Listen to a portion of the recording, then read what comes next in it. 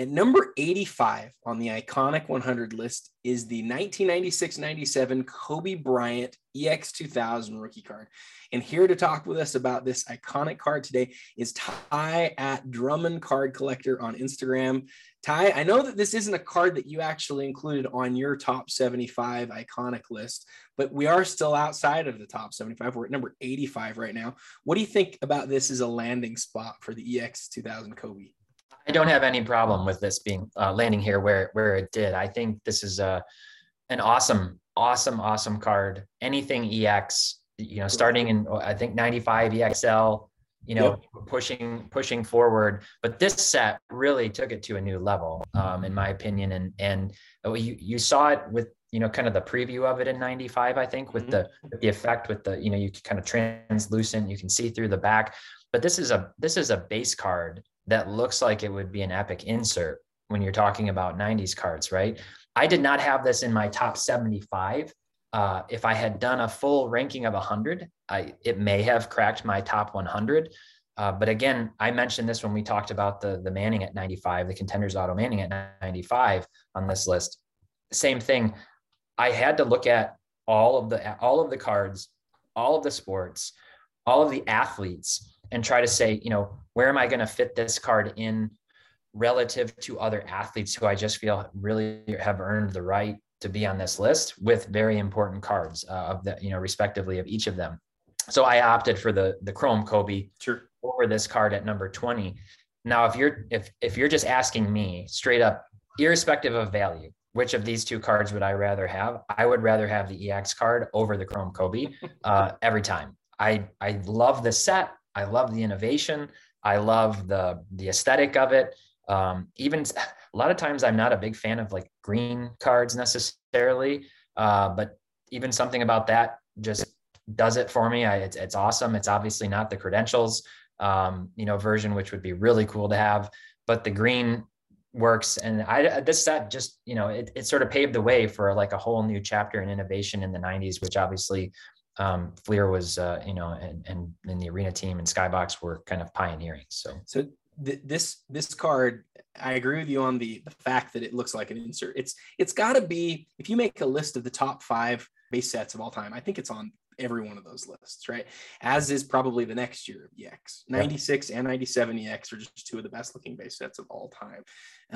And I think you're exactly right also about it not being as high as the Kobe Chrome. The thing that I want to point out here that I think is important is that for purposes of the survey and of the list, we do put together all versions of a specific card. So in this case, we're talking about the 96 EX Kobe Bryant. We're also talking about the 96 EX Kobe Bryant credentials card, which in terms of how iconic they are, we like to think about those two together. The reason that we really have to do that is that, you look at even like a card like a prism card of LeBron James, for example, right?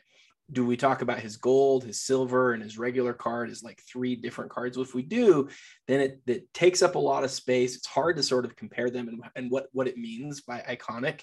And so, for purposes of this, we've kept them together. And I'm exactly like you, Ty. Like, as I think about like the aesthetics of the card, to me, it's one of the best looking cards ever made in either form. Yeah. And then, you talk about how hard it is to get in a super high grade, either in the credentials or in the base card. And what I love about it is you have, in raw copies, you find the card for not that much money. Honestly, it's not too expensive. But then if you want to talk about getting like a super high grade for either the base or the credentials, you can get into like huge numbers. I think, the base or the credentials in a PSA 10, for example, is like many hundreds of thousands of dollars. It's like, it's actually worth more than all but like the black label chrome refractors. And so, depending on how you view this card, and depending also on like what kind of spender you are, where you are in the hobby, this card can be, everybody's grail. It could be a low end or no, I shouldn't say low end, but it could be like a more, modest spending collector's grail, or it could be like an ultra high end person's grail. And to me, that's really a cool element of an iconic card, is when it can be an important card for any level of collector. Yeah. I've done a lot of videos. 96 was like the height of my heyday as a child collecting in the 90s. And I was primarily basketball back then. And that 96 draft class is still to me it's the most memorable draft class for me. I don't know if it's the greatest of all time, but it's It up might be. It's top, right there. It's top three, in my opinion. But there's just so much nostalgia associated with that. It really started with the hype around Iverson back then, but you had so many other guys, and how electric Stephon Marbury was, and Steve Nash came into his own later, and all these guys, right? But then Kobe obviously was right there in that mix, and he's critically important. All of his cards from that year are critically important. Like I look at Kobe's, I've recently started kind of putting in more of a focus on picking up more important Kobe cards for my PC and as, kind of long-term investments. But I've done multiple videos for Sports Card Investor, kind of talking about Kobe's rookies and how I think it's, interesting that his Topps flagship has sort of like risen so much in terms of like the price that people are willing to pay for it. When Topps was such an entry-level product, you sort of anchor it obviously to the importance and relevance of 96 Chrome and what that means. But that's why I put the Chrome so much higher than this EX card, just in terms of iconic, because it's like everybody knows it. Everybody knows the Chrome and the Topps base card from that year. Whereas you could sort of slot the EX in with so many of his other cards, all of them, Upper Deck, Skybox, UD3, like Metal, just the list goes on and on and on. Ultra is a fantastic one.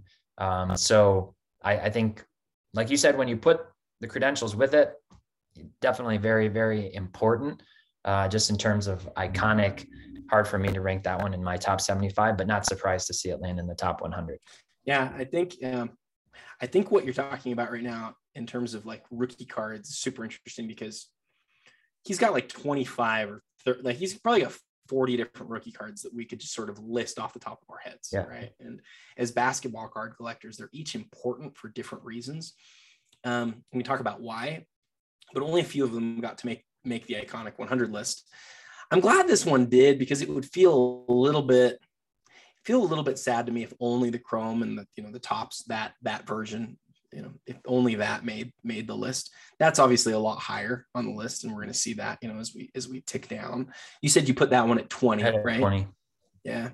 But here, I think this card at 85, one of the best looking cards of all time. And I think about, you've seen these pictures that people post on Instagram of like them holding up this card to like a cloudy day, like a blue sky with like some white clouds in the background that see through back, and you put that card up and it just feels like, okay, that's one of Kobe's key cards.